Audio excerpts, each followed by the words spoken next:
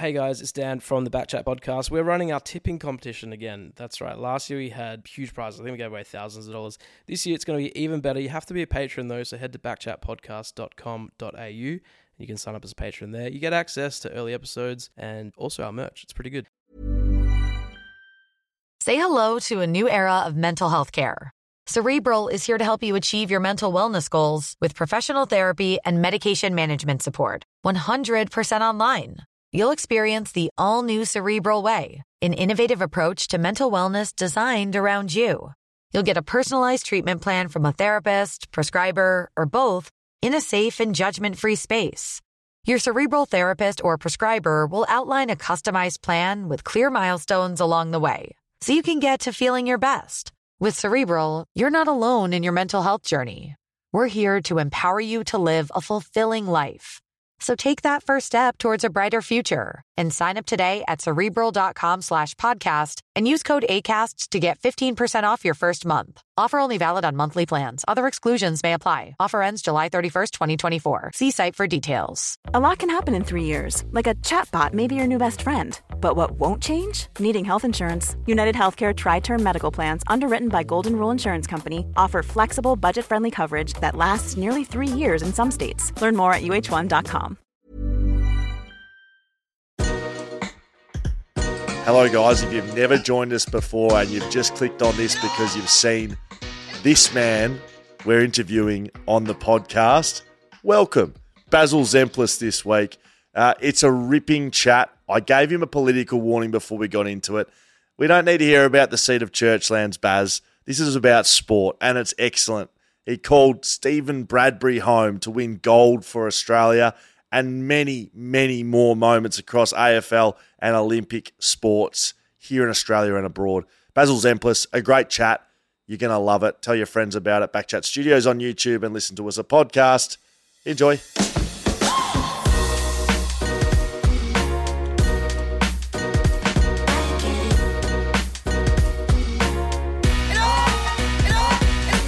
Well, ladies and gentlemen, welcome to another episode of BackChat. This week on the show, we have, I don't know how to describe this man, so I'm just going to use his name. Basil Zempilas joins us. Hello, Basil. How are you, Basil. mate? Hello, Dan. Hello, Will. It's a pleasure to be here. And as you were saying that, I was thinking, actually, how do I get introduced these days? Well, that's something that you can just go with the name and that'll do it. Yeah, yep. I think usually the name works pretty well. I'm going to give you a clip off the top here, Basil. Right, this is a sports podcast. Yeah.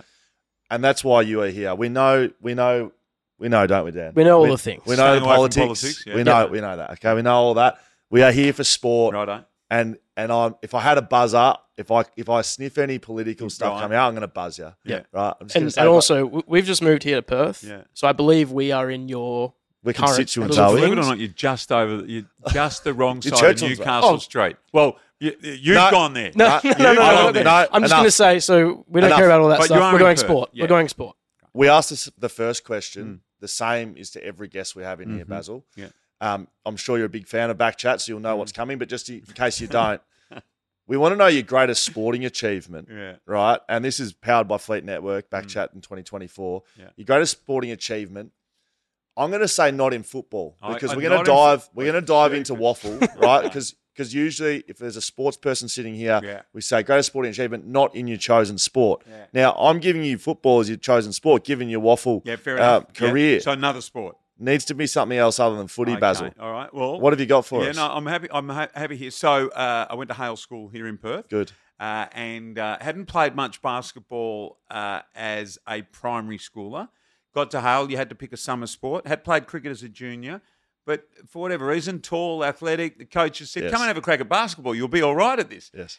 Anyway, quickly learned on the run, bit athletic, so I was able to play. Anyway, year 11, I make the first five. So that's the big team. I'm pretty happy about that, high-fiving myself and all of that. And at the end of year 11, at the Sport Awards, I win the most improved player in the first five basketball team. We're not at the end though yet. So I think, okay, that's good development, good progress. Had only picked up the game 4 years ago. I'm in the first five, starting five, all of that. Anyway, fast forward another 12 months. End of year 12. So by this stage, I'm one of the year 12s in the first five basketball team. Right. Should be expected to be going okay. End of year awards. I win the most improved basketballer again. We get home from the special assembly and Dad says, congratulations, son, good effort. How bloody bad were you at the start? He's still improving in year 12. I mean, I don't think anyone ever has gone back-to-back in the most improved category. Back-to-back MVP, back-to-back MIP. That's right. I mean, it's good once. I don't know about twice. But Dan's taken 5 for 12, 5 for 16 in an under 12s cricket grand final. Grand final. Was on a hat trick. My greatest sporting achievement. Look, I've discovered a few over the years. Under 9s hurdling, 80-metre champion. Yeah, I did remember the other day, I won the board race in the state nippers at Lawn one year for Jan Juck. So I was under 10.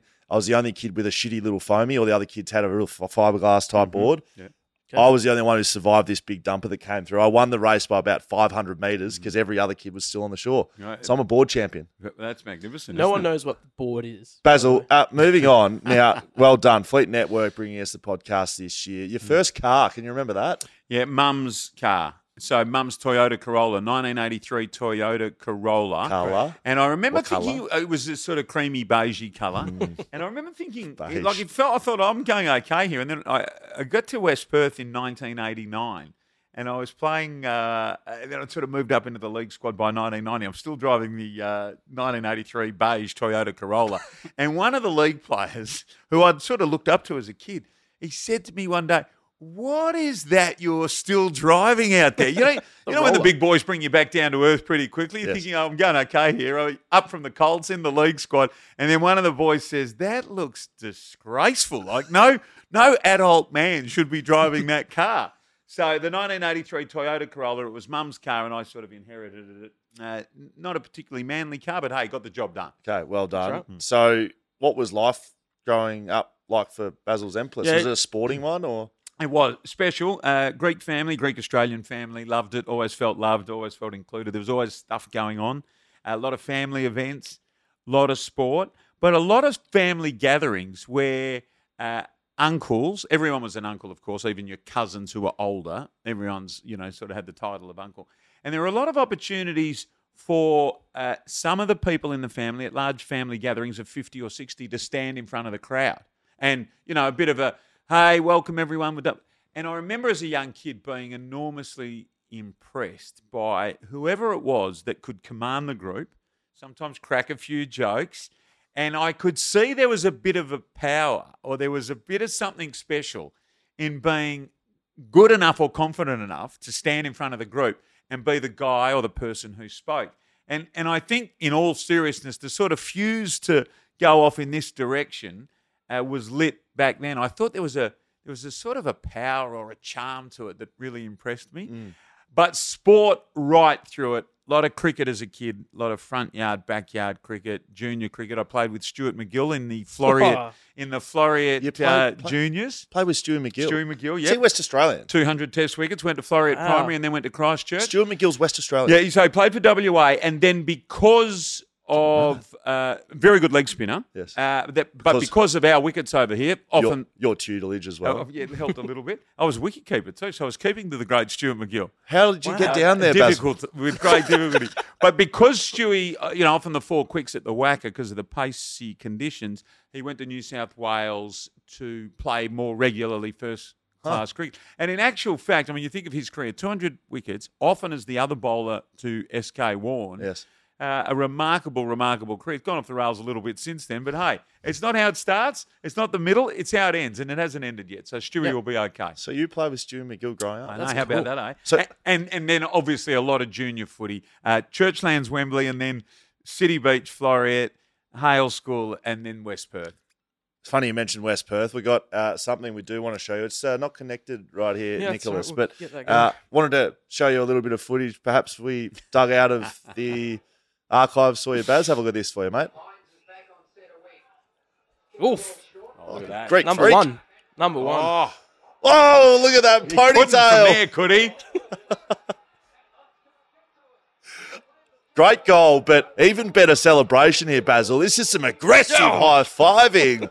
Look out, knocking him out. Now, I remember this.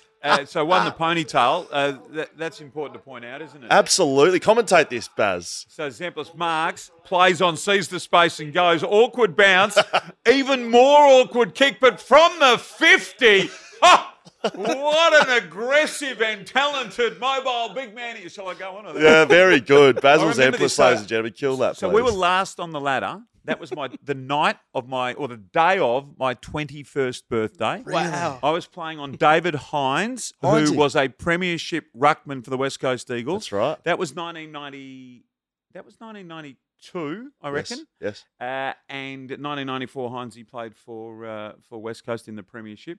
But I remember I kicked that goal. And I said something which was so stupid. We were bottom of the ladder and South Fremantle were top of the ladder. And I said something as I'm that awkward high five You were back. aggressively, Even my teammates punch. sort of getting out of my right. I said something like, "We're not losers anymore." And the bloke next to me from South Fremantle goes, "Nah, but you are." And I remember Todd Curley. I don't know why I remember, but Todd Curley, who played for the Bulldogs, famously ran into the umpire. You might remember, got a 6-week suspension, I think, for that. Now coach of South Fremantle, ironically. Yes. And I remember, a line like that, it's a decent line, but it's only a really good line if it brings your own teammates, brings them. And I look sideways and Todd Curley's got this big smile on his face laughing at me as well. I go, righto.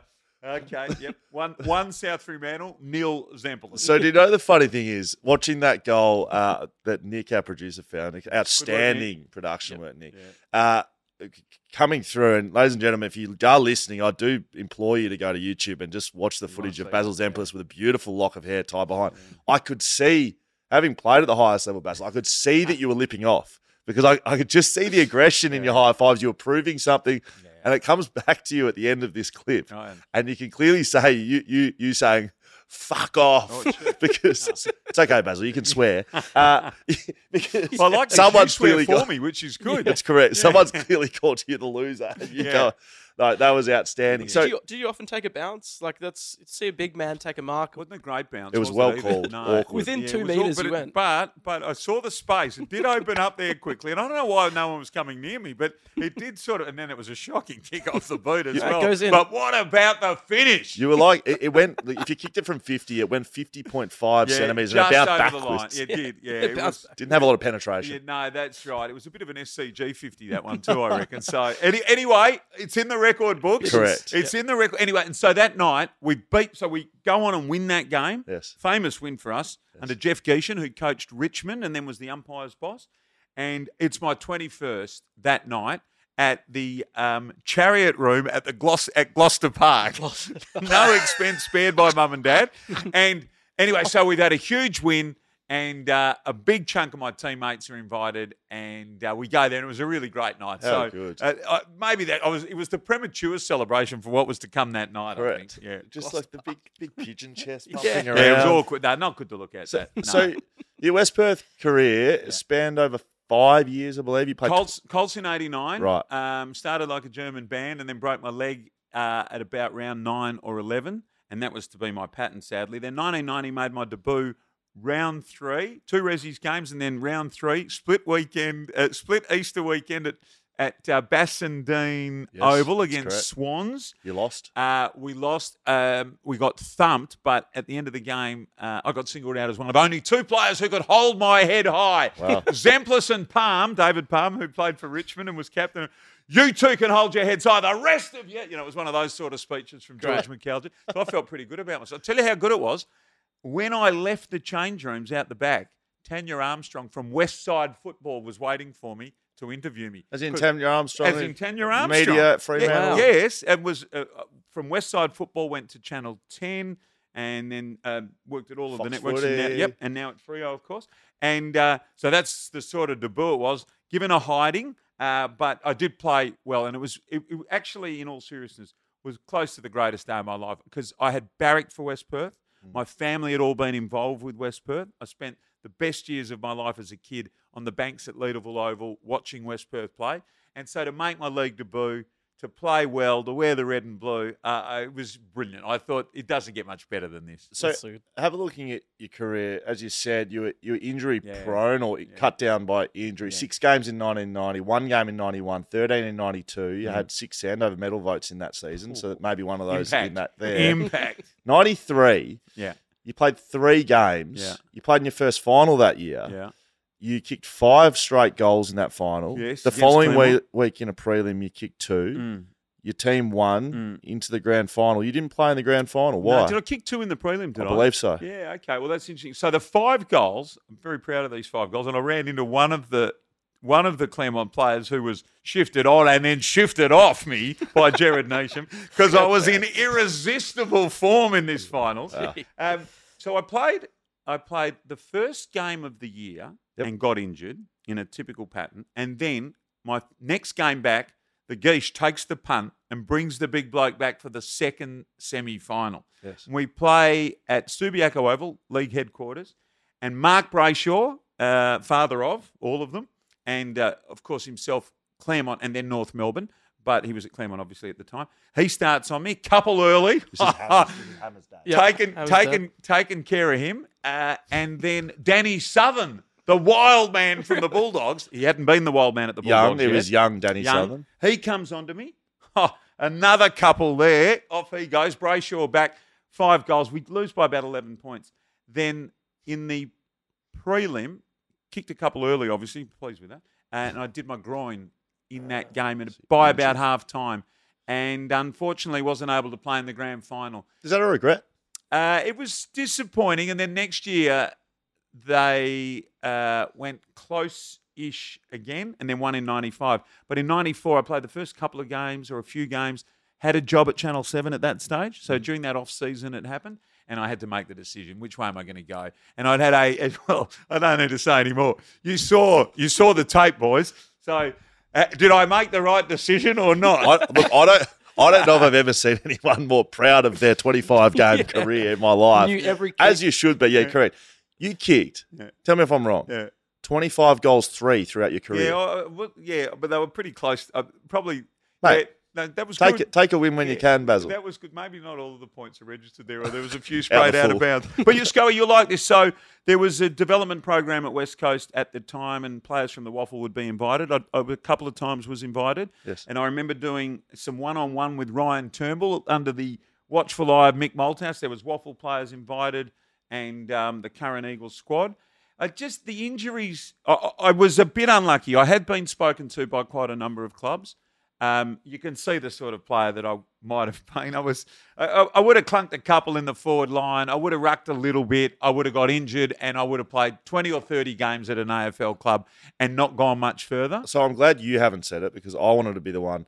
So a little mouse told me today on the phone that Mick Malthouse... Not the mouse. Just a mouse. Right. I don't know how many mouse you know, but it's the mouse. That's correct. He's everywhere. He tells me that Mick Malthouse, verbatim, said we were drafting Basil Zempilas before he got a big injury, thanks to Stephen Hooper. I think so. Look, I think I was on a few people's lists. I know that when the Geesh had gone to another club, he'd gone to Geelong, and they had a bit of a look at me. And then Fremantle. So this was odd. I'd started 1994. I was working at Channel 7. I started that season playing in the Waffle, but had to stop by about round 7 or 8. I couldn't combine the two; it was too difficult, and I quit. And then that was the year that Freo were announced during '94 to start in '95.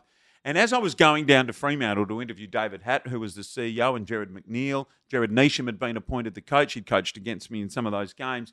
And they said, listen, we're putting our initial training squad together. Didn't mean I was on the list, but they were putting about a squad of 50 together to train. Shawnee Mack's spoken about this. Right. We've had Sean on them. Yeah, and they said, we want you to be one of those players. And I said, but how am I going to do that? And I'm working at Channel 7. And I think by that stage, I'd sort of been around Committee and the others, and I'd sort of thought, no, this is where I've got to stay. Right. I was flattered by it. I didn't properly understand what it was going to mean. But I did have some opportunities. I would have loved to have played, just played a few games to have done it, and it would have been useful. But I must say, as my career went on, just having played some waffle footy, I remember Dennis introducing me to Lee Matthews one day at the MCG. I wasn't a commentator then. I was obviously just overdoing some news, and Dan said, come up to the box and said, Lee, this is Basil Zempilas. He works as a sports reporter for 7 in Perth. And, Lee sort of, g'day, how you going? And then after a pause, Dan says, Basil was a very good footballer. He was vice-captain of West Perth, da-da-da-da-da. And I remember Lee just sort of looking at me in that moment ever so slightly differently because I'd been a part of the footy system. And I remember thinking how wonderful to have been able to play at a great club, a club that I barracked for, to have 2 good coaches, George McAlgic and Jeff Geishan, and I'm still very close to both of them, actually. And it's just wonderful to have been a part of. That's an interesting concept, that one, that I don't battle with. Frankly, I don't really care. But the ex-footballer into media, or the media fraternity and the experience within the game. It's okay. So Basil, you don't play any footy and you come straight out of media school. Do you think in the media side of things, in your experience, does that exist? Like, either you got to have played the game to know what you're talking about, or vice versa. Like, he's just an ex-player. No, not really. I don't think, and I don't think so, because there are clearly defined roles in sports coverage in Australia. There is the caller, certainly in AFL. There is the play-by-play guy. That guy may have played footy at whatever level, or he may not have even played footy. I mean, typically they've always played it at school or somewhere. And there's the experts. And then there are the supplementary people who might be on the boundary or in the rooms or those sorts of things. And I think we all know the defined roles here. The caller typically is a caller. Some of them have played footy at a pretty high level. And I think Lee Montagne's doing a really good job at the moment. Dwayne Russell. Carl Langdon. And Dennis had obviously played and coached at West Perth. I'd played some waffle footy. But Adam Papalia wasn't a waffle or AFL player, but, geez, he's a very, very fine commentator. Bruce McAvaney. I mean, anyone going to throw Bruce back into the pack because he hadn't played at Norwood or Sturt? No. I think he did play Colts, by the way. Did he? So I think that role, you can have come from any background, and if you're a good enough caller, you're a good enough caller. The expert, I think we do expect that the public seem to want them to have played the game. Yes. And I think that's fair enough. And now, as it turns out, with Daisy and others, playing the game can mean playing AFLW or playing AFL. And in a sense, I think what Daisy's probably done is suggest to us that a good analyst is a good analyst. Now, yes, AFLW is AFLW. It's the highest level that women can play at, but it's not AFL. And so this idea that actually you need to have played the game to be able to tell me what I've just seen with any authority, I think we understand now is probably not necessarily true, but it's what we want. Yeah, it's what we want. Very well wrapped. Yes, very nice, Basil. Cheers. Thanks, Basil. Thank I've got an idea, by the way. Hey. In the Melbourne Cup, right, there you go. And I've thought this for a long time. I presented 5 Melbourne Cups. I was the Perth boy who presented 5 Melbourne Cups. I was very proud of that. What do you mean? Well, 7 had the horse racing for a 5-year period, and I was the MC of the presentation. Sandy had done it for many years, Sandy Roberts previously. Sandy went to Fox, and I snuck in there as the Perth boy who would MC the presentations of the Melbourne Cup. Given the cup to I'm sort of, I'm the bloke that calls the guy forward who then calls it and hands it over. But in my time, Michelle Payne's famous victory, one of the 5 that I did. Anyway, leaving that to one side. So back to the commentator and the expert, right? Yes. So cricket, you do a bit of both, but now they've kind of gone to caller and experts. Yes. Why is horse racing, the longer races, 3,200 metres, right? We know how long. Why don't we, after the start, why doesn't Darren McCauley or the man who does it so brilliantly in I'm Melbourne. not going to be able to help you, but other race callers. It'll come to me in just... Matt Hill. Yes. Why doesn't Matt call the start, tap Damien Oliver on the shoulder? Damien gives 5 or 10 seconds of how they've settled, what's happened, who jumped well, who didn't. Why doesn't Matt Hill then take it for another 200 or so metres, another little tap to... It seems to me horse racing is the one spot where we haven't got the Australian sporting style of commentary fully explored. I think you can have an expert mid-race is what I'm saying. So we've only just started doing that. This TV is going to go to standby mode in 53 seconds if we don't touch a button. Right. Now, I'll touch a button. I think what you're talking about in perhaps a sport that you are versed in commentating, swimming. Yes. I think we saw that for the first time with Ian Thorpe in the last Olympics. Yeah. Because before that, it was... No, they were there. Maybe the way we're using it, and certainly what I think one of the things Thorpe did was take the analysis of racing post-race or before the race on the mega walls that were available. He took it to a new level. On the shorter races, so on the 50s, didn't used to let Thorpe. Thorpe, leave it with me, please, here, mate. I'll take care of this. And no matter how many gold medals you've won, I'll just handle this. But on the longer races, clearly the experts come in. And on swimming, so 100 up and back, I would call the start. Thorpe, a comment on the turn, maybe a little bit longer. I'd pick him up at about 60 at the 60-metre mark. Back in for Thorpe halfway down the pool the last time, and then by 15 metres it needed to be back to me for whatever gold I was coming up with. So there was a rhythm. There was a rhythm to those. But so you compare a 100-metre race in the pool to the 3,200 metres, which takes 3.5 minutes or something on the track. Yes. So how is there not room for an expert commentator? It is a bit boring, horse race, and plus, like especially if you're just watching and they're all in a pack, like you don't really.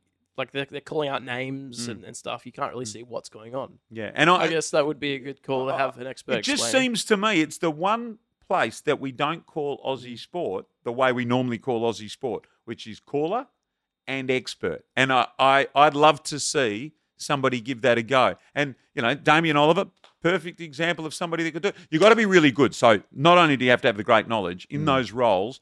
You've got to know, I've only got 10 or 15 seconds here. I've got to get the words right. I've got to say it quick. And the caller relies on the expert to fill that little window only. If they go a bit long, it can start to get a bit tattered. So it is a very important relationship, that. So we're starting to get into media land. And, so your waffle career torn tragically short. Yeah. 24. Was it 24? I think it's 25, actually, Basil. It might have been 24. Might be one bonus game. So... did you always want to go into media? Like, it sounds like a little bit, but it also sounds like you were enjoying your footy and making a crack I love at that. footy. I wanted to keep going. I was really sad. I remember I'd made the decision in my mind that I couldn't do both. So I'd been at 7, maybe 4 or 5 months. Yes. And it was clear that the weekend work was an important part of it. And I knew I'd had such a great opportunity. Getting in at only 22, I'd studied journalism at uni. Yep. And so I'd come through that path, got an opportunity incredibly to get a job as a final year cadet at Channel 7, tried to combine the both. They said at first, you'd probably be able to do it, give it a go. And then it was clear to me if I was going to really make the most of the opportunity at 7, I was going to have to give the waffle away. It was only 22 though. I wasn't ready to give it away. I loved it. It had been what I'd wanted to do all my life. And I did think I could get onto an AFL list. I could have. Yeah. I would have, I think, had I had an injury-interrupted season. As I say, I wouldn't have been a star, but I would have played a few games. Would have been nice to have in the bank. But it was clear to me I had to go the other path. And driving to that training session where I was going to have to go and tell Jeff Geeshan, I remember, my eyes had welled up because I knew that I was saying it was the end of that part of your career. And then I often say to people, past players who are coming into the commentary box, I said, I tell you what, this isn't what you've done, but it's about the closest thing you'll get. And you are in the game. It's physical. It's emotional. You get up, you get down, you get some great games, you get some terrible games. You get some good performances, you get some games when you're driving home and you think, jeepers, I better go again. I've got to do extra work. And so it is the closest thing to playing the game, and I haven't coached, so maybe that is, maybe it isn't. But in an all care, no responsibility sense, it's brilliant. And I remember having this conversation with JL as he was about, he'd come off that turmoil of losing his job, and I said, mate, you've just picked up the gig with 7. I said, in a few months when I see you, you're going to say to me, this is the greatest thing in the world. Because I said, for you as a cricketer, it will be all of the things that you loved about cricket without the playing, the camaraderie, the teammates, all of those guys. You hang around the back of the box, you chat. I said, but you can go home at 6:30, go and have a wine, go and have a pizza, go and do whatever. No care about how I was out for a day.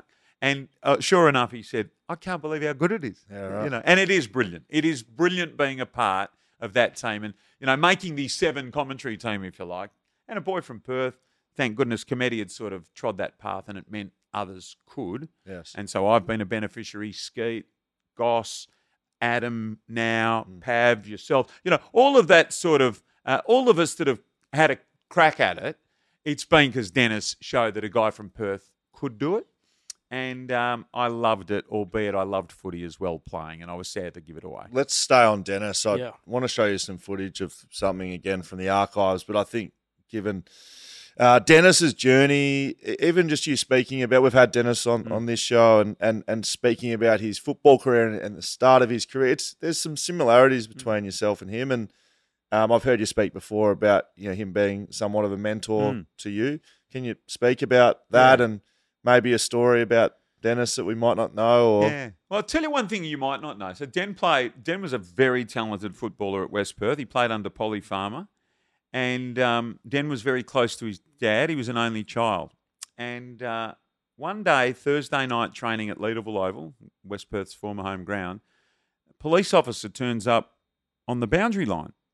And a club official is with the police officer. And boys being boys, looking over to the boundary line, they see the police officer starting to walk out with his club official. Oh, someone's in trouble. What's happened? Now, this is not widely known. The police officer was coming out to ask if he could speak to Dennis Cometti. And they grabbed Dennis Cometti and pulls him to one side and says, Dennis, I'm sorry, I've got sad news. Your dad's just died. Right. Dennis was out on the track on a Thursday at Leederville Oval playing for West Perth. And Dan said to me that football was never the same for him again. Wow. And look, we all know what it's like playing. I know it's not the Dennis story you were expecting in a sense, but we know what it's like playing and knowing your mum and dad are in the stands or that person is in the stands. And he said to me that footy was never quite the same for me again. But he did say he said, Mum was happy that I was doing well and knew because people would mention, your name's Cometti, you're related to Dennis. She knew it was a big thing that I was doing, but she didn't really understand it. He said, my dad would have been so proud of me and the career that I had post-footy playing in commentary. And I mention that because, in a way, I think could you imagine what that would have felt like? Yeah. And that profound impact. And Dan had a huge impact on me. He was very supportive. He was a great friend. And in the end, we travelled a lot together. The greatest nights of my life, when I did, for a period there, I started in 2012. Dan retired in 2016. And so for those years, there's about 5 of them, I was travelling to Melbourne and doing, the game 2 or game 3. By the end of that period, I was doing Saturday night footy. But while Den was still calling, I was doing Saturday afternoons. Saturday night, Saturday afternoon, he would call the game at the MCG or Eddie had as it was then for 3AW, and I would call it for 7. We'd ride to the game together, ride back to the game together, and then go for dinner together. They were the greatest days of my life. Just me and the great man in Melbourne, having dinner, talking rubbish, talking about footy, seeing people come up to Den in Melbourne in awe of him over there. And I remember thinking, this is the greatest. I will reflect on that time forever as being amongst the most special times in my life. What made him a great commentator? Well, he did an incredible amount of research and work. And that, you'll never, ever not be able to do that and be good. You've just got to put the work in. But he was also the most naturally brilliant and talented commentator you could get. So what a combination. He put in all the work and he was naturally brilliant, talented, funny, and had a feel for the game. Perfect combination. And the other guy that's like that, and I used to say this to Den, the other guy that's like that, but in 2 totally different ways. He did all the hard work in a totally different way. Den and Bruce, who I'm talking about, their homework and preparation were entirely different. And the natural flair was entirely different. Dennis was that metronome, the tick, tick, tick, the beautiful smooth voice, rise when the big moment. Bruce was 1,000,000 miles an hour all the time. Everything was up, go, fast, stop, go, fast. Totally different commentary style. And then you get those two together in the commentary box on Friday nights for a period of 5 years. And for people like us,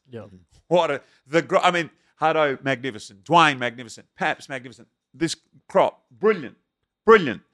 But we will never, ever get 2 so brilliant and so talented, but with such different styles, together again like that. we were all blessed to have those years. It's a great It's shout. elite. Very good. Yeah. What did you sort of learn from Dennis in that preparation stuff? Because that I've seen commentators with their books and their fine writing, and it's all. What sort of stuff did you pull from him for your prep? And it's funny. So Dan showed me what he used to do. Sometimes you could over prepare, sometimes you could under prepare. I think the thing that's most important, and he's know the players. If you know the players, everything else sort of flows from there. Dan also had his humour and had his, obviously the comedieisms as they became known. There's a book here somewhere. We've got him. And funny, because Dan wasn't especially, Dan almost got a bit shy about those. Like, he liked them in the moment because obviously he put some work into them.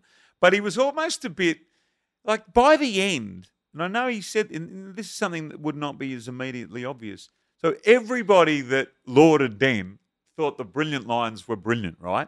Dan, I think, was almost a bit worried that, have I made this almost a parody? Is that what I'm going to be remembered for? But, of course, us mere mortal football fans, we just loved the whole package, didn't we? That was the cream on the top. He had the beautiful voice, and that was the other part of it. He'd done all the homework. He had the feel for the game. He called the big moments so well, and he had those brilliant lines. But Dan was a little bit worried. I'll tell you something else about the two. So, on and off for 25 years, Dan and Bruce stayed at the Grand Hyatt in Melbourne, Collins Street, from Friday to Sunday, almost every weekend for 30 weeks of the year. Do you know, in 30 years of staying at the same hotel, almost every weekend, I said to Dan early doors when I was starting to travel with him, so Bruce would be there, and Lee. So that was the 7-team hotel. So all the guys that were travelling would stay there. But honing in on Bruce, because they were the callers, they had the rhythm together, they had the great connection. Now, how often do you catch up with Bruce for breakfast? This is about the 26-year mark at this stage when I asked the question. He said, we had breakfast once. Yeah, we had breakfast once. Okay. How often do you catch up for dinner? Annie was over, Bruce's wife, and V was here once, and we had dinner once. I said, you meet in the lounge. No, not really. And that was part of the strength of their relationship. And I would watch them because I was often riding with Den. Would go to Friday night games because I was calling the next day, might just go with him. And so they operated entirely separately to one another.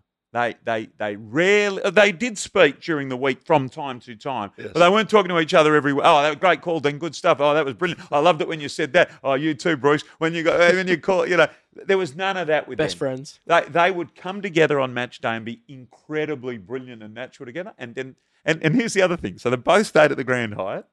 It's a 7.5-minute drive. Maybe in traffic it's 15 minutes on a Friday night. They would have their own drivers. They would go at separate times, they would arrive separately, and they would leave separately. And maybe that was the great secret or strength of their relationship. They loved and respected one another, but they weren't in each other's pockets. And I tell you, speaking of great days of my life, late last year, Bruce messaged me, said, I'm coming to town. Can you organise Den? Funny, I was almost. Can you organise Den? Let's go for lunch. Did a text Dennis? Yeah.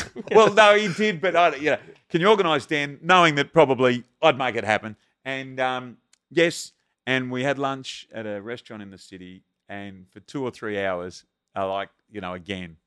So this is the two great men back together. Some reminiscing. I was lucky to have been on the journey with them at the tennis and the footy. And so I'm a bit part of it, but not one of them, if you know what I mean. I am, but I'm not, and would never pretend to be. And I remember posting a photo on Instagram or Twitter that night. It was the three of us, and I think it was sitting at the table. Let's go, you'd know this. Anyone in our profiles knows it. Feedback comes thick and fast on social media. We love the good and the bad. Correct. And in the spaces that I've entered into, there's a lot of it that's on the negative side. No problem for me. I can handle it all. But I reckon of my posts over the last 5 years, that photo with some little line that I wrote, what a catch up this was today. The most hits I've had in a year, and every single comment was to the effect of the great men back together. Wow, what I would have given to be sitting at that table just listening to those two talk. And we are blessed to have had those two together for as long as we did in the one commentary box. Did they just talk about, what do they talk about?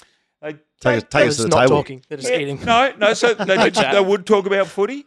They talked about the old times. They talked about some of the bosses, Great. some of the fun, some of the moments. And they didn't, though. They don't go, oh, Bruce, what about that time that Reminiscing. No, so they don't go down that Yes. path. Bit of Olympics talk. They both did Olympics. Dan was calling the swimming. Yes. Bruce, obviously, track and field. So they had comparable notes. They had very different views on the Olympics. So Bruce absolutely loved the Olympics. Loved it. Dan's view, and I hope I'm not speaking out of turn here, Dan, quietly amongst the footy crew would say, the Olympics, that's for the guys that couldn't make the footy team. And Dennis Guaretti impersonation. And he did sort of mean that. The guys that did track and field at a high school were the guys that couldn't make it into centre half forward. I know that's not really what he thought, but that was his view on the Olympics. He enjoyed it. He knew it was a huge honour, particularly calling the swimming. Perkins, unbelievable. Susie O'Neill, Thorpe, smashing him like guitars. All of those were Dan's. Yes. And I was very lucky to sort of end up in the swimming for 2 Olympic Games. But Bruce revered it. For Dan, it was hard work because it's not my normal thing, and I've got to get up and I've got to get it right, and I don't want to stuff it up. Tired of ads barging into your favorite news podcasts? Good news. Ad-free listening is available on Amazon Music for all the music plus top podcasts included with your Prime membership. Stay up to date on everything newsworthy by downloading the Amazon Music app for free or go to amazon.com/news ad free. That's amazon.com/news ad free to catch up on the latest episodes without the ads. Cool fact, a crocodile can't stick out its tongue. Also, you can get health insurance for a month or just under a year in some states. United Healthcare short-term insurance plans, underwritten by Golden Rule Insurance Company, offer flexible, budget-friendly coverage for you. Learn more at uh1.com. We skipped over this, Basil. I want to show you a piece of vision, again, from the archives, talking about coming from footy into media. Look, I'm a Victorian boy, so I wasn't here to witness this greatness, but I wanted to show you something and just maybe have a little look at this from the archives. Good opener. What have we got here? This is quite good graphics, isn't it, from back in the day? You do need to watch. This is Basil's footy show. Glass smash. Wow. Here he comes. Slim Jim and the Fats. Slim Jim. This is what was the one on Fox that was doing the best on ground? Best on ground. You've got the fans here. There's not a Fremantle fan inside. We're ahead of our time. What? I want to see when Basil comes to the stage here. Wow. I didn't walk out. The top button done up, looking very nice. Bit of wax through the hair there, Baz. Bit awkward this. So this is Basil Zempilas on the Basil's footy show. So Sundays we used to do a local footy show. That would have been circa 99 or 2000, I reckon. I think somewhere there, yes. So we would have the local panel, a little bit. So the Nines footy show was big. It was a bit of a rip-off of Nines footy show, to be perfectly honest. Yes. And I was just using it as a vehicle to pump myself up and take my career as far as I could. But at least you're honest. Maney, Barra, Carl Langdon, Scotty Waters, Peter Wilson, Craig Turley were on there. So they were the regular panellists. Did you not want to have any Fremantle players on, Baz? Well, Scott Waters. Scotty was, yeah. So there weren't as many to sort of choose from. Shawnee Mack was a regular as well. And so it would wrap around the local games, often would run between 5 and 6 o'clock. So the local game on a Sunday afternoon would finish at 5. And then we'd be in that hour after the footy and before the news. And we would have big ratings in Perth back in those days. But it was brilliant. It was great fun. A little mouse told me that it was probably the highest ranking show in Perth on a Sunday. Well, look, we did it. No, we did Sunday at 11 on 7. We did have a big. We did have a big audience, and in those days there was no Fox, and so it was all free to air audience. And the Eagles and the Dockers were absolutely massive. It was not off into uncharted territory where everything's on TV. All the sports were so a huge concentration on footy, and it did have great numbers. And look, all of those things. I mean. To get the opportunity to do that sort of stuff, it was how lucky can you be? Yeah. How lucky. And I loved that it was good fun. And people still mention Basil's footy show to me. And like that little kid that we just saw in the opener, sometimes I get people say, "Oh, I won the meat tray," or "I won the meat tray. I won the footy on Basil's footy show." Well, because like Lou's handball iconic, Yeah, and correct. I was thinking, so it was the We meat. had Pick the Nose. I was going to say, Pick the your, Nose. Your nose? Or? Yeah. So again, it was all ripped off Channel 9's footy show. We did our own versions. And so we had this wheel where you had to spin the wheel and then it would draw someone out of the audience or something stupid like that. And then we had a giant nose that had nostril hairs. And what you would do, so the person from the audience would come out and pull the nostril hair out, and then depending on what number was on the nostril hair, they would win that corresponding prize. Sounds like some sort of sick version of Price is Right. It was that sort of. We were ahead of our time, and to be honest, I really did think I was heading into the Tonight Show hosting business. That's where I was trying to get to, Right. and so I tailored a Sunday afternoon footy show. I mean, who else has got a band on a Sunday afternoon doing an opener like that? Quite good. No, thank you. And have it named after you as well. I was going to Basil's say, footy who show. That's a was big involved with? Was it just you who was naming that show? Or Yeah. was there someone else? Well, so I feel like there's not a lot of like creativity going on. There. No, well, what Basil's had been the footy benefit. So Neil Brooks, who was an Olympic swimmer who'd presented Sport on 7 in Perth and then went to Sydney to present over there, he had a version of this show and it's called Brooksy's Footy Show.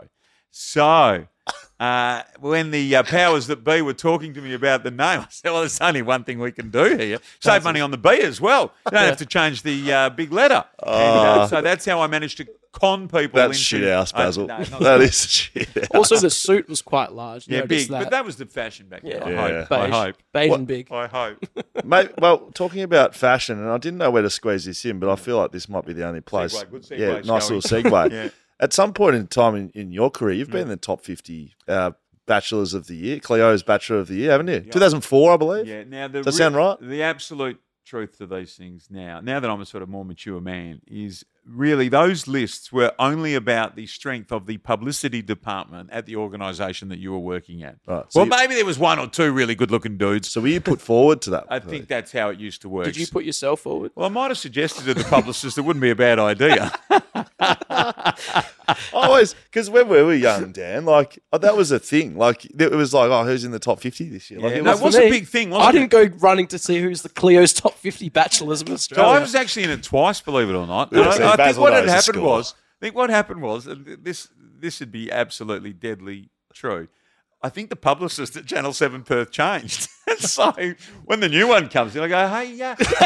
I see they do those Clio 50 eligible bachelors. And, yeah, if you wanted to put my name for it, she not knowing that I'd already had a crack. So Scott Miller was an Olympic silver medalist in butterfly. remember Scott Miller. He won one year that I was a nominee, and the other year was Ryan Phelan, who was I know Ryan Channel Phelan. 10, Channel 7 Comedian. sport. Yep, and he now does.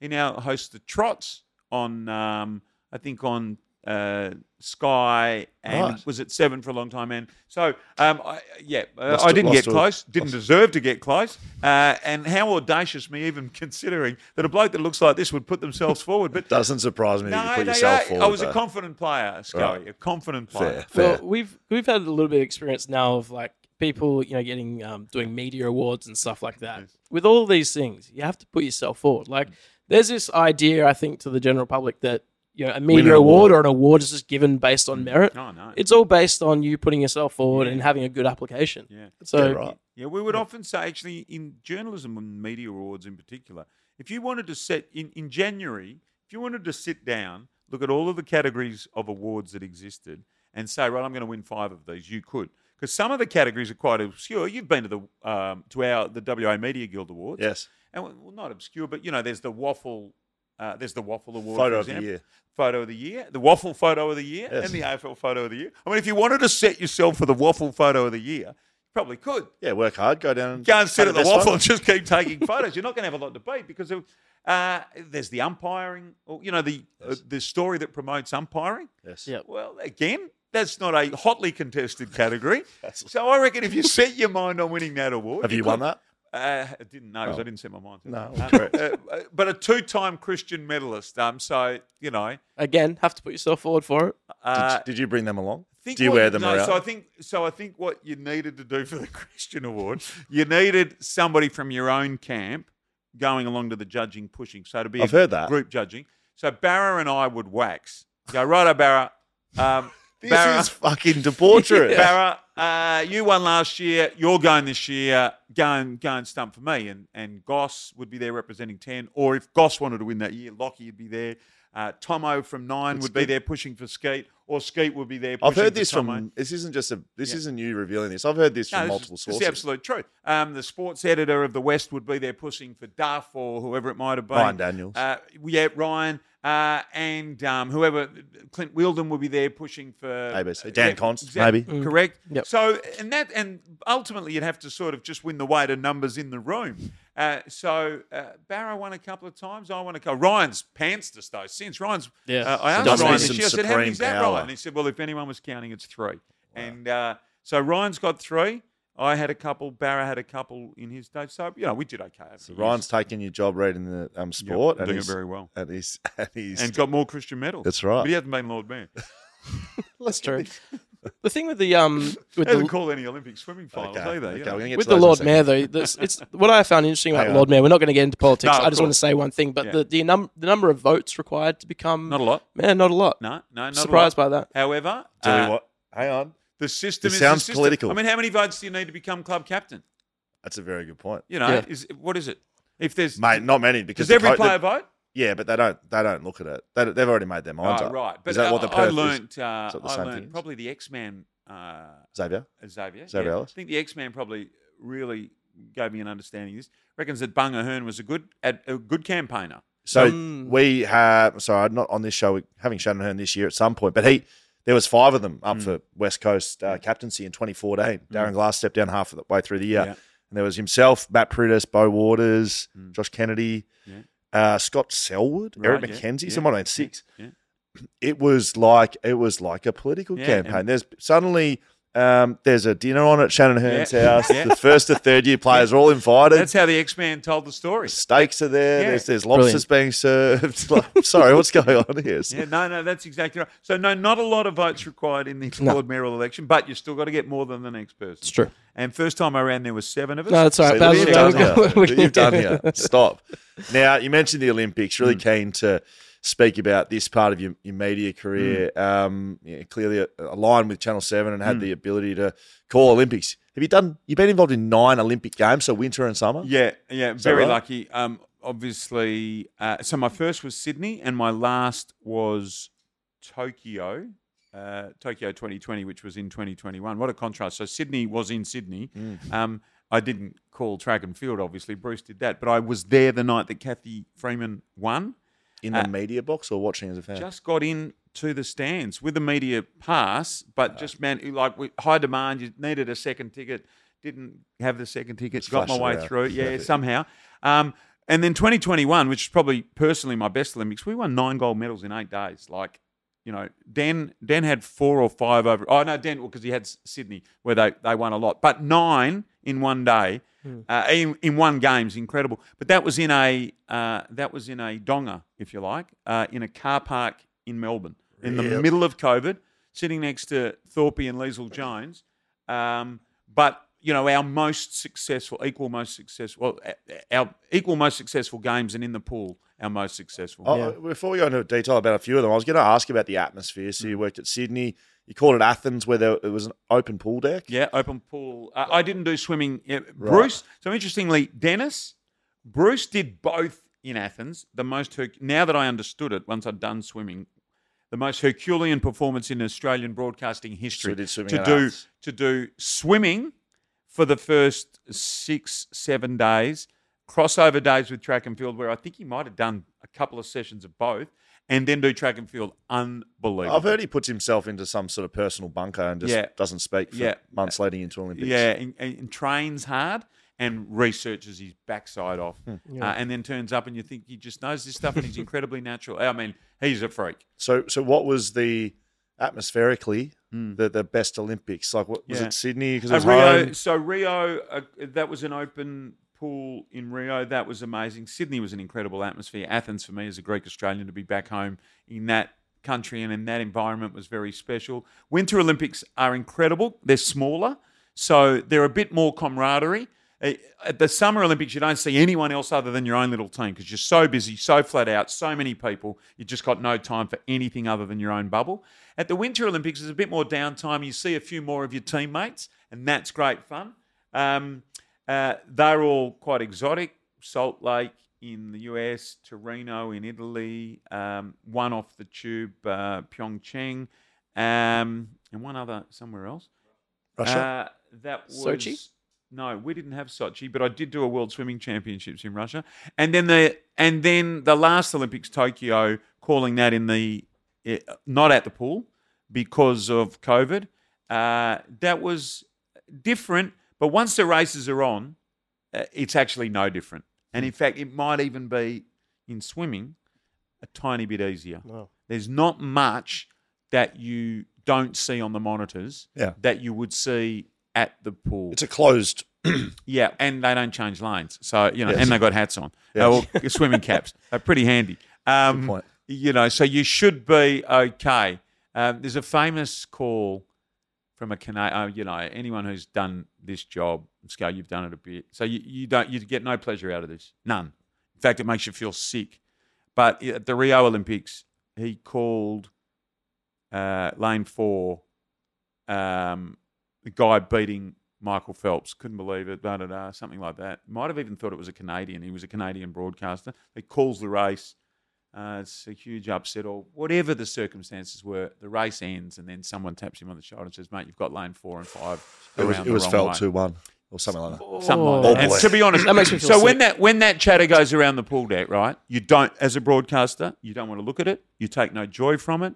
You feel sick for the guy because you know you can be a moment away from a mistake like that, and a bit of luck, a bit of whatever.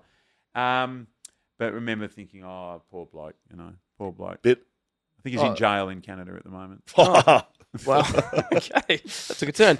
Have you spoken to Bruce about the Cathy call? Because that's like one of the most iconic things in history. Yep, lots of times, and lots of times where he's spoken about it, lots of times where he's nailed it. Early on in my career, in the Sunday Times magazine or whatever's the Sunday magazine in the Sunday paper, there's the column down the side every now and then, 20 questions or 5 questions with Kylie Minogue or Alf. Or aging myself, Bruce McAvaney, or someone that's on a soapy.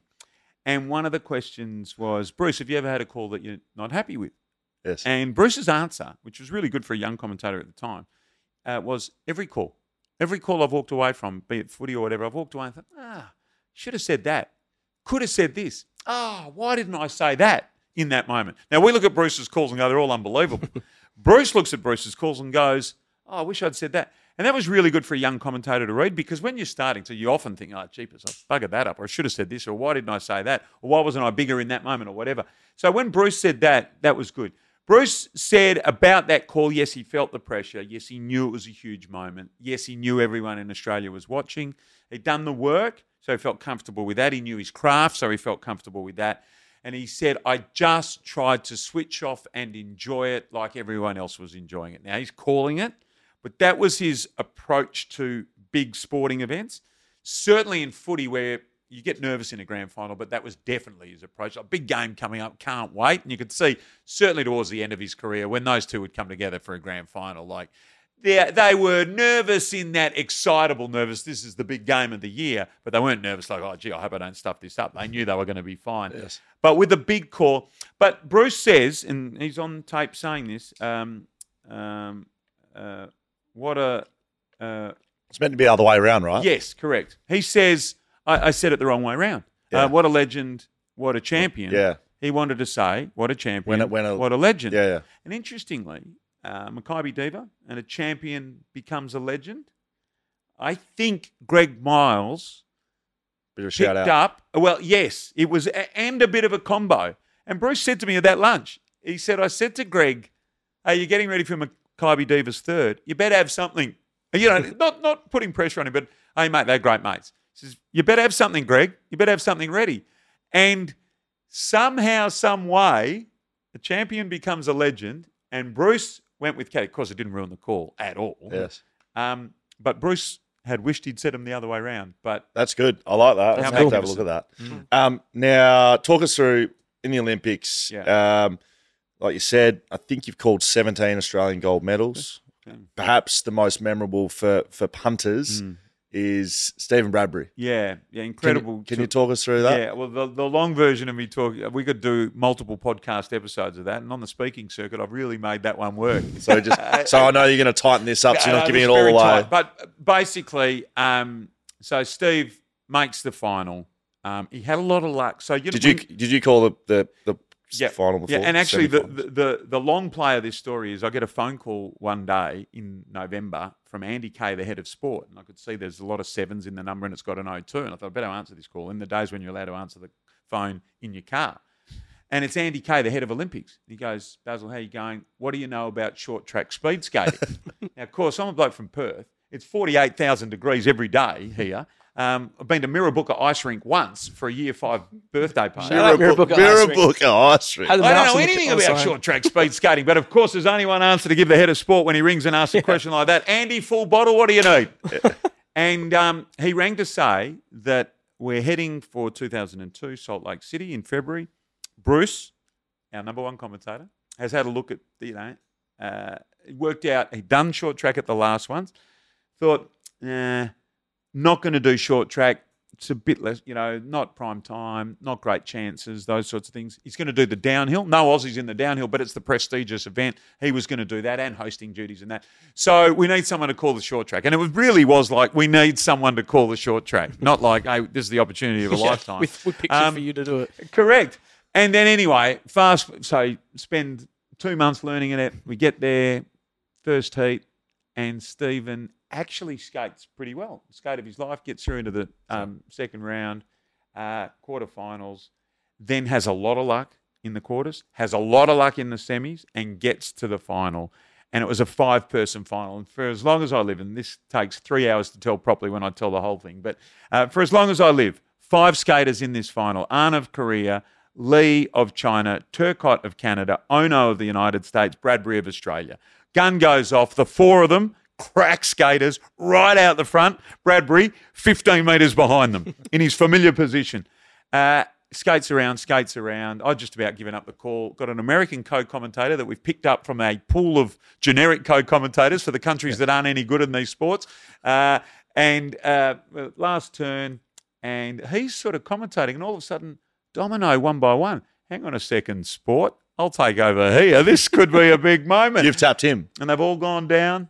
And Bradbury from the tail of the field has come through to win gold. And I can remember that now, and the look on Bradbury's face on the monitor as he goes over the line when the camera front on takes him.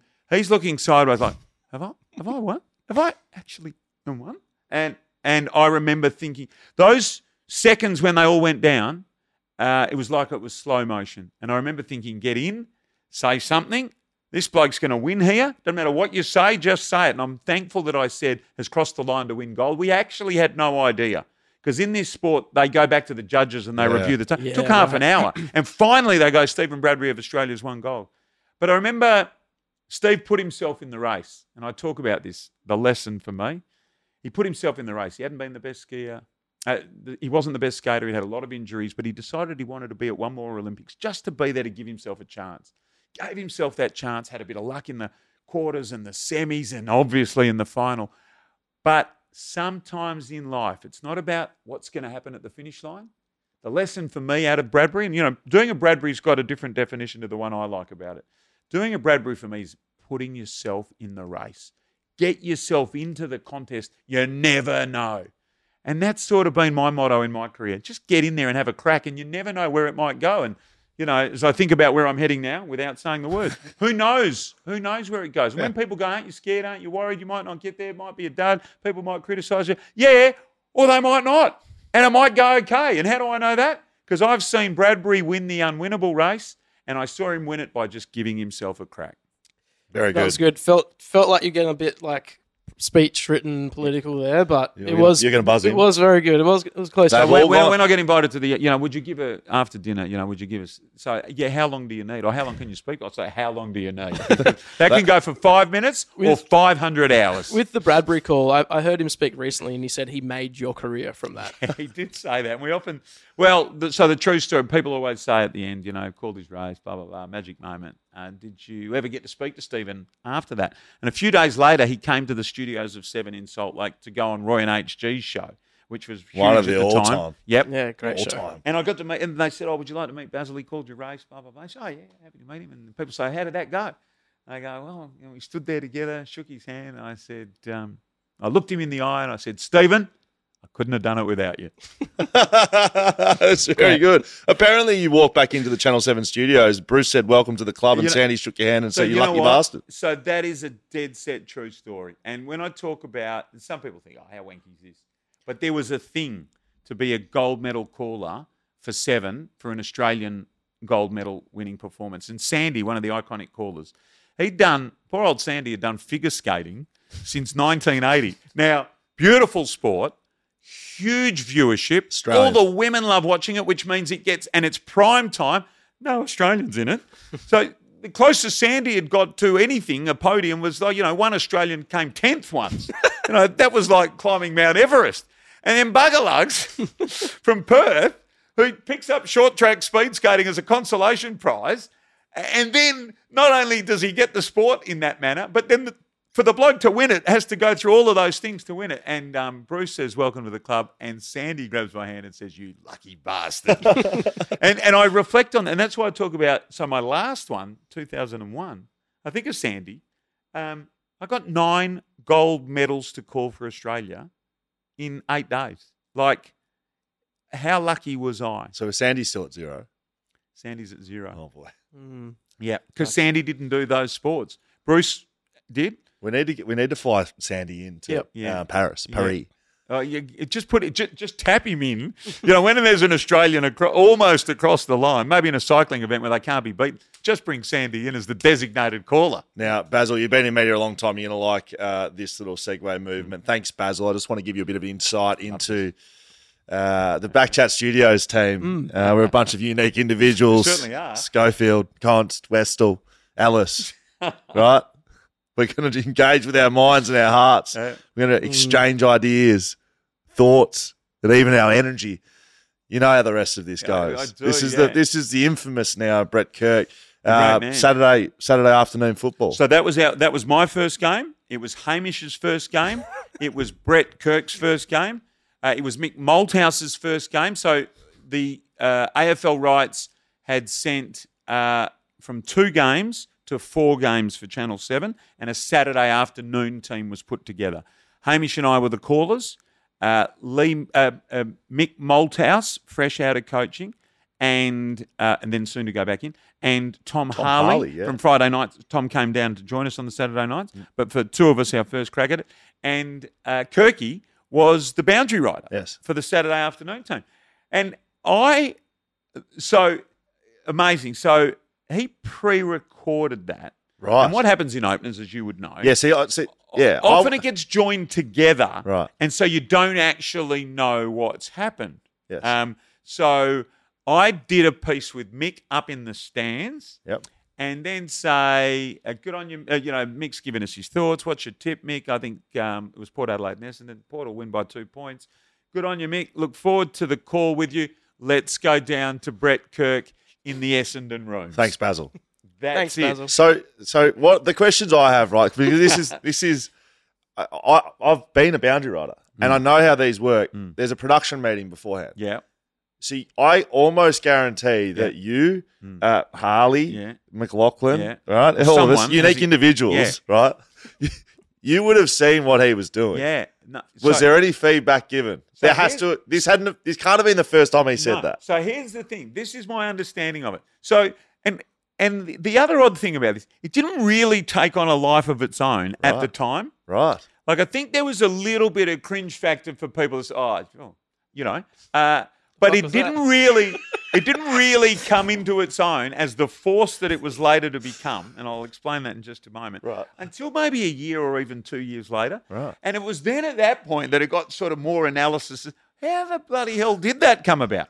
So what I understand is when Kirky was brought into the team, he was encouraged, and Kirky was a different thinker. Yeah. He was at Freo for a while. He was an assistant. A unique individual. Yep, all of that. And he was.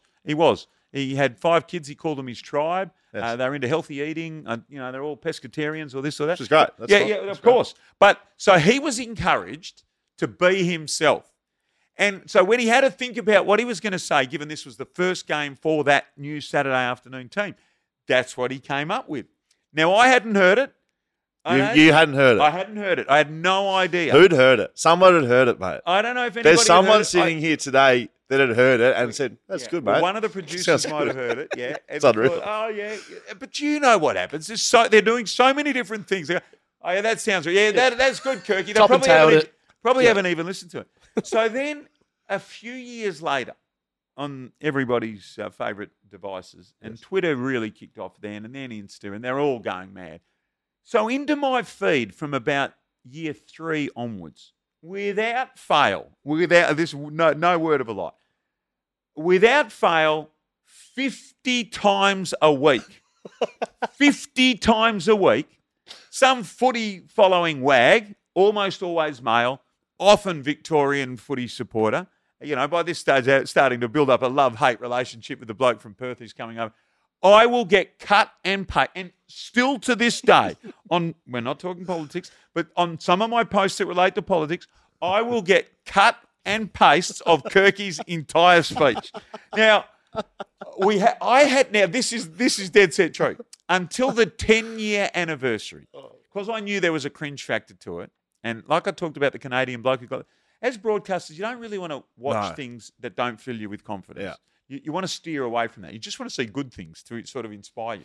So I didn't watch it because I knew that it had taken off alive and so on. I didn't really want to see it. And then on the 10-year anniversary, Kirky's not spoken about it at all. I'm doing Triple M breakfast in Perth. I remember this. With Xavier Ellis. And we got Kirky on. He was you know how it works. He's the ambassador for something or rather. He's chatting about healthy eating week or something, encouraging kids to eat a sandwich at school instead of a hamburger. So Brett Kirk, and then we go, well, we're gonna. And X says you got to ask him about it. Of course, mate. I can't ask him about it. I've never even watched it.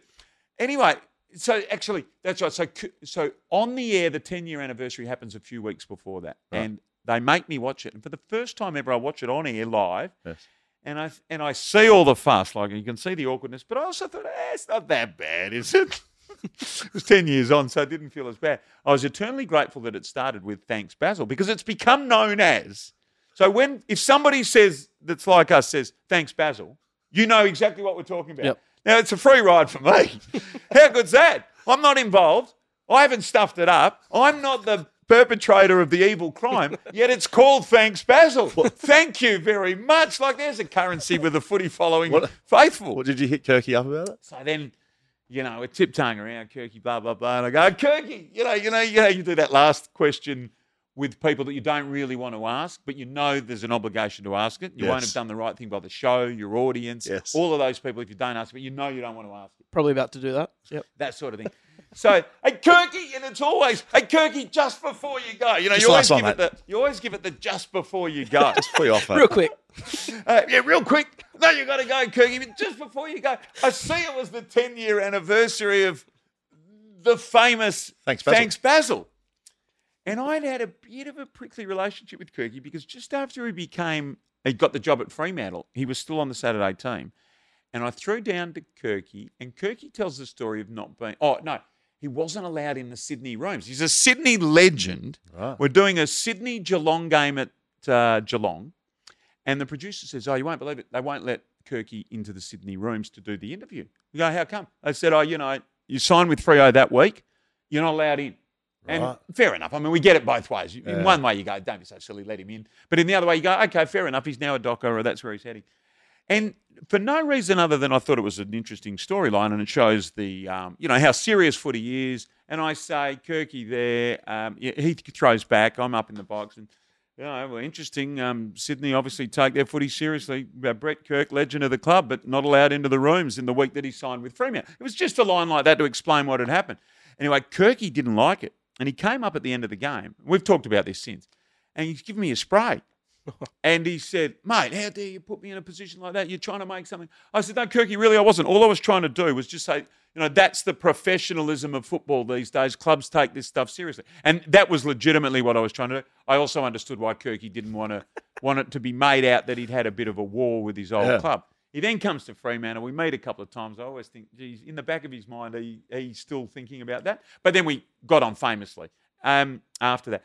Anyway, so I get to the question, just before you go, Kirky, and I'm thinking this could go either way here, And Kirky chuckles and laughs, and he says, boys, I hadn't watched it either, but he's got two sons, or he's got a son that plays footy, and he says, my son, a few years ago, he goes, hey, Dad, what's this thanks Basil thing that everyone's talking about?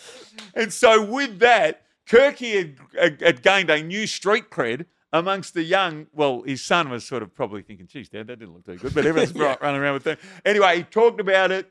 He had a bit of a laugh about it. X and I are high-fiving ourselves. We finally got the exclusive. Brett Kirk breaks his silence on thanks, Basil. You know how especially the FM media, you can see the post that goes up with it. And he had a bit of a laugh about it, and he said, not a day goes by and someone somewhere will walk past me and go, so you reckon it's bad? I love it because how do you reckon Kirky feels? Wow. Well, it doesn't matter where he is in Australia. Somebody walks past him and goes, thanks, Basil. Dave would have been in your ear going, make him say thanks, Basil. Make him say thanks, Basil. I think we did a bit of that. I've definitely replied to your tweets with thanks, Basil. Thank you. No, and so if I look in here now, there'll be one. I won't have to go more than a day or two back in direct comments where someone has just cut and pasted a thanks Basil speech. Sometimes they change it a little bit to reflect the story of the day. Yeah. Other times they just go with thanks Basil the whole speech. We might not be Channel 7, but we do have a decent little audience here, Baz. So just for the record, I'm going to for get a our new run audience. here, aren't I? Yeah. And you know what I will do you like it or not? Now I do. Now that I'm away from footy as well, I go, how good's this? Right. I only see the positive though. Some sort of relevance. It's Yeah, good. even if it's people trying to really give me, trying to poke fun at me, which, as I say, I was the free ride in all of this. But I do like it. Yeah, I do like it. That's great. Well, thanks, get him coming in. Thanks, Basil. Thank you very much. Baz, you're a terrific talker, and we appreciate Probably your time. Talked too much. Yes, No, you haven't talked too much. It's been terrific. That's what a Podcast. podcast is for. We've come towards the back end of what we've got to ask you, Baz. Did you have fun? Yes. It's been incredible. Thanks, Basil. Incredible. Now, social media, not social media, social. So talk about Basil's footy show. Yes. Right? Yeah. Well, instead of social, social. Clever play on words. This that. is where... I didn't understand it when I looked at it. This is where the people get... Or the post on Instagram. No, I did. I knew you hadn't made a spelling mistake. I So knew it was a social play media- on words, but I didn't read it properly. This is from There you go. back in the day when we used like to do it, BackChat. sorry. This is like from the Basil, and we had it. We've Clever. carried this through. Yeah, clever. People Clever. get to ask you Not that questions. clever, but clever. Yeah. So there was at least 10 full quotes of the thanks Basil thing right. in here. Yeah, So we're going to leave them out. Yeah, okay. Let's move into some of these. Look, This is the other radio technique, of course, where you don't want to ask the question, so you put the question through smart. Talk the back. viewer. Yeah.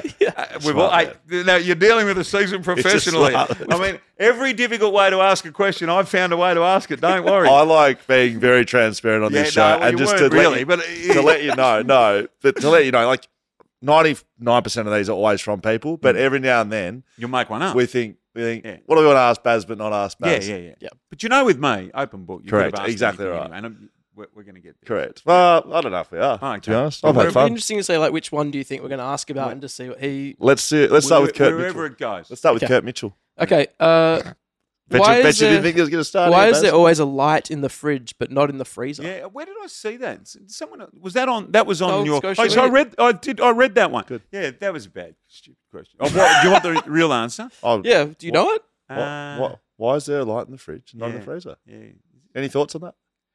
that's a very good. Have you guys got where is the freezer now in your setup? By the way, have you got At sort home? Of, yeah, but there's the fridges that have got the Well, here fridge we're on the and then- budget. no, We're but the just- freezer at the top. I've got freezer one at the freezer side, and one freezer at the fridge. bottom. I got a side. I got a split. Yeah, we've got new fridge. We've got like the double doors. They're both fridge, and then double doors down below, and they're both freezer. Bit bougie, isn't Right. it? And I'm thinking now with the new one, is there a light? There's not it. It's a very good question. Yeah. Okay. Uh, Jaden's got one. let's go. Maybe at night. Is this the answer? Maybe at night you're not typically going for the frozen product. True. Could that be it? Like you're not getting out a frozen chook at 11:30 at night, are you? Let's go with PRCOKS_. Baz, I invited you to my 7th birthday party, and unfortunately you couldn't make it, but you sent me a signed photo and a Channel 7 hat with a letter. Nice. I've actually got them somewhere still, so I'll put out the invite again. Do you want to come to my 34th birthday this year and have a bev? That's commitment, isn't it? So you get them young and they stay with you. Well, I'd like to see the details. If that, does that sound like something that happened? That definitely sounds real. Yeah, I read that and you go, yeah, that would have been right. So I know we're not allowed to go there, but if the birthday party's in Perth, yes, or in Churchland, I'm there. All right. Look at this guy. I'm there. All right, here we go. Dubster. Your entry into state politics started slightly rocky. How do you combat the brutal world of politics and the media? Well, fortunately, you know how at the very start you said, how do we introduce this bloke? Let's just say it's Basil Zempilas. Yep. That really is the answer. So whatever's happened, whatever's going to get flung, whatever's been said, it's been said, and I've been handling it for about 30 years. So I do feel very well equipped for the journey ahead. It is going to be brutal, I know that, but I'm ready, and I'm better versed than most to be able to handle it. Do you think the timing, this is from Will Schofield, At Will Schofield, do you think, like just reflecting on 2 weeks ago when you're announcing state politics and we have the blow up with the Reserves game. whatever that was. Yeah. You know the true story, don't you? Or you know... I've heard it. Yes.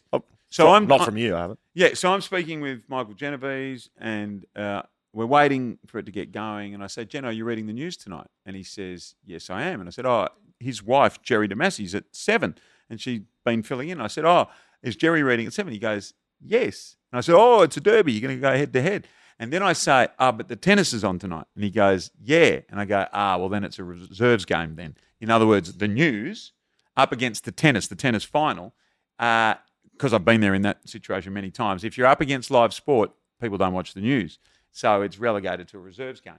But incredibly, and this is a bit unlucky, but a good lesson, I suppose, the live feed that went out on one of the sort of smaller backyard news organisations, he didn't do this on purpose. I'm certain of this.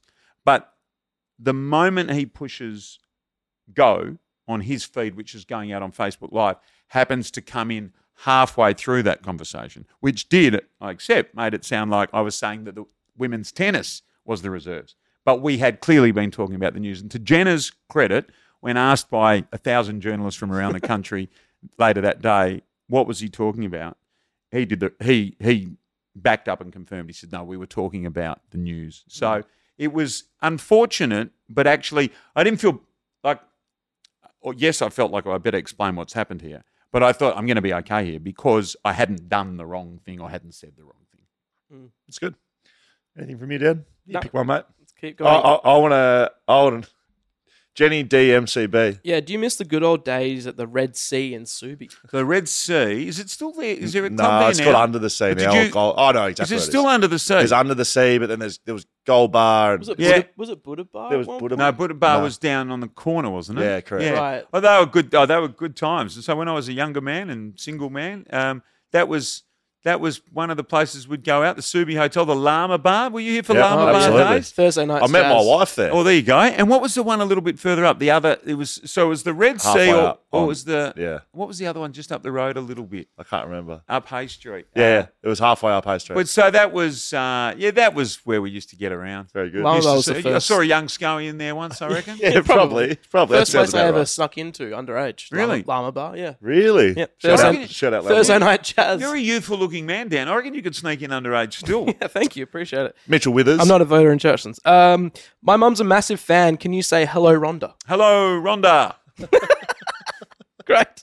What's going on? Saxon Sounders. What's your favourite herb? Basil. Great. Thanks, Basil. Indoor _12. What AFL game stands out as the best you've commentated? Got one? Call a couple come to mind. Tom Hawkins after the siren to beat Hawthorn Yeah. when Hawthorn hadn't been able to beat him in about the 12 previous. We call him with Bruce was away doing Right. the Olympics in 2012. We didn't have the Olympics. He went and called for the world feed. And Hamish got one game, the first Friday night, and I got the second game. Hamish got a 100-point blowout next to Den, and I get one of the games of the century. And there'd been a point kicked. I do the kick in, the ball's marked, and instinctively I knew, give it straight back to Den. I called like 1 second of that passage of play, but I just knew, it was my turn to call. I called, mark, straight back to Den, and I did, and Den calls that at the end. So that comes to mind. In similar circumstance, the tragic death of the former assistant coach of West Coast, who'd been at Port Adelaide and been at Adelaide. The unbelievable circumstances, no football for 1 week, and then the next game back, incredibly, was Port Adelaide versus Adelaide on a Sunday afternoon in Adelaide. Was it? And by chance, I'm drawn in the roster to call that game with Bruce McAvaney in Adelaide, and Lee Matthews, the great man, who's the expert, and me. And there's a goal kicked. It's back to less than a goal. Adelaide are down. It was Phil Walsh's team. Ball's bounced in the middle, goes about 5 metres. My call because Bruce called the other goal. Ball goes 5 metres, another ball up, and just instinctively, and these are the things you sort of really have to know, straight back to Bruce. I had another 30 or 40 seconds if I wanted it. Straight back to Bruce. They kick a goal. They win. And Bruce, in Adelaide, all of those moments, wraps himself around it as only Bruce can do. And I remember thinking, I'm very pleased that happened. And probably the prelim final, Richmond getting into the 2017 grand final, that Dusty went mad that day. They played who? They played GWS maybe, and they're into the grand final, and they win the first of their 3. Yes. And I was on the Saturday night team by that stage after Den had retired, and then I went off to do Weekend Sunrise and came off the footy in a regular sense and called that game. And that was the biggest game I called in terms of the pecking order of games because it was a prelim final. Did you always want to call a grand final? Yeah, I was just absolutely rapt to have been calling AFL footy. I just thought it was all amazing. And it was really sitting next to those guys, that's what made it amazing. I think Basil has given more than enough time today. Daniel, finish off with the very last question. It's from the Eggman. How does Basil like his eggs? I like that. Scrambled. Right. Nice. Scrambled. A bit like my career's been. Had a crack at everything, and we'll keep having a crack at everything. I've enjoyed this, boys. Yeah, well, we've enjoyed it as well. I think, don't know what I thought coming into it, but hopefully people have enjoyed it as much as I have. I've been very much intrigued at some of your stories, mate. It's been great. And you know what I like about this? I feel like, scratched a bit of the surface. There's a bit out there, but as I've reflected, there's still plenty left in the tank. I mean, Basil Part 2. Come back. So either the book or the subsequent podcast, there's a lot of good material. I'll finish with not having spoken about politics this entire time.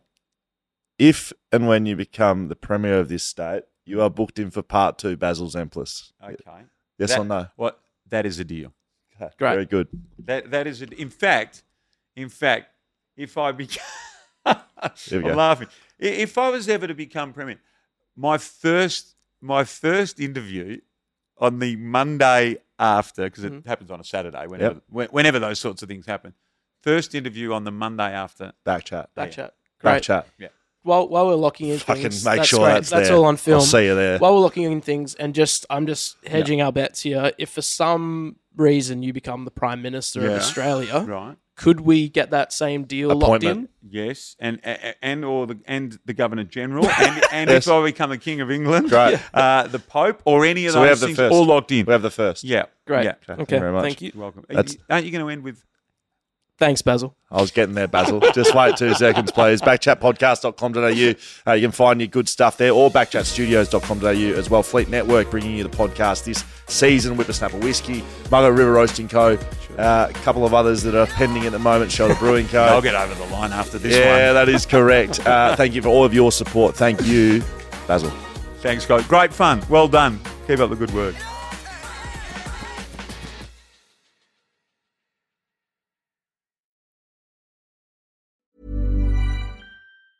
Tired of ads barging into your favorite news podcasts? Good news. Ad-free listening is available on Amazon Music for all the music plus top podcasts included with your Prime membership. Stay up to date on everything newsworthy by downloading the Amazon Music app for free or go to amazon.com/news ad free. That's amazon.com/news ad free to catch up on the latest episodes without the ads.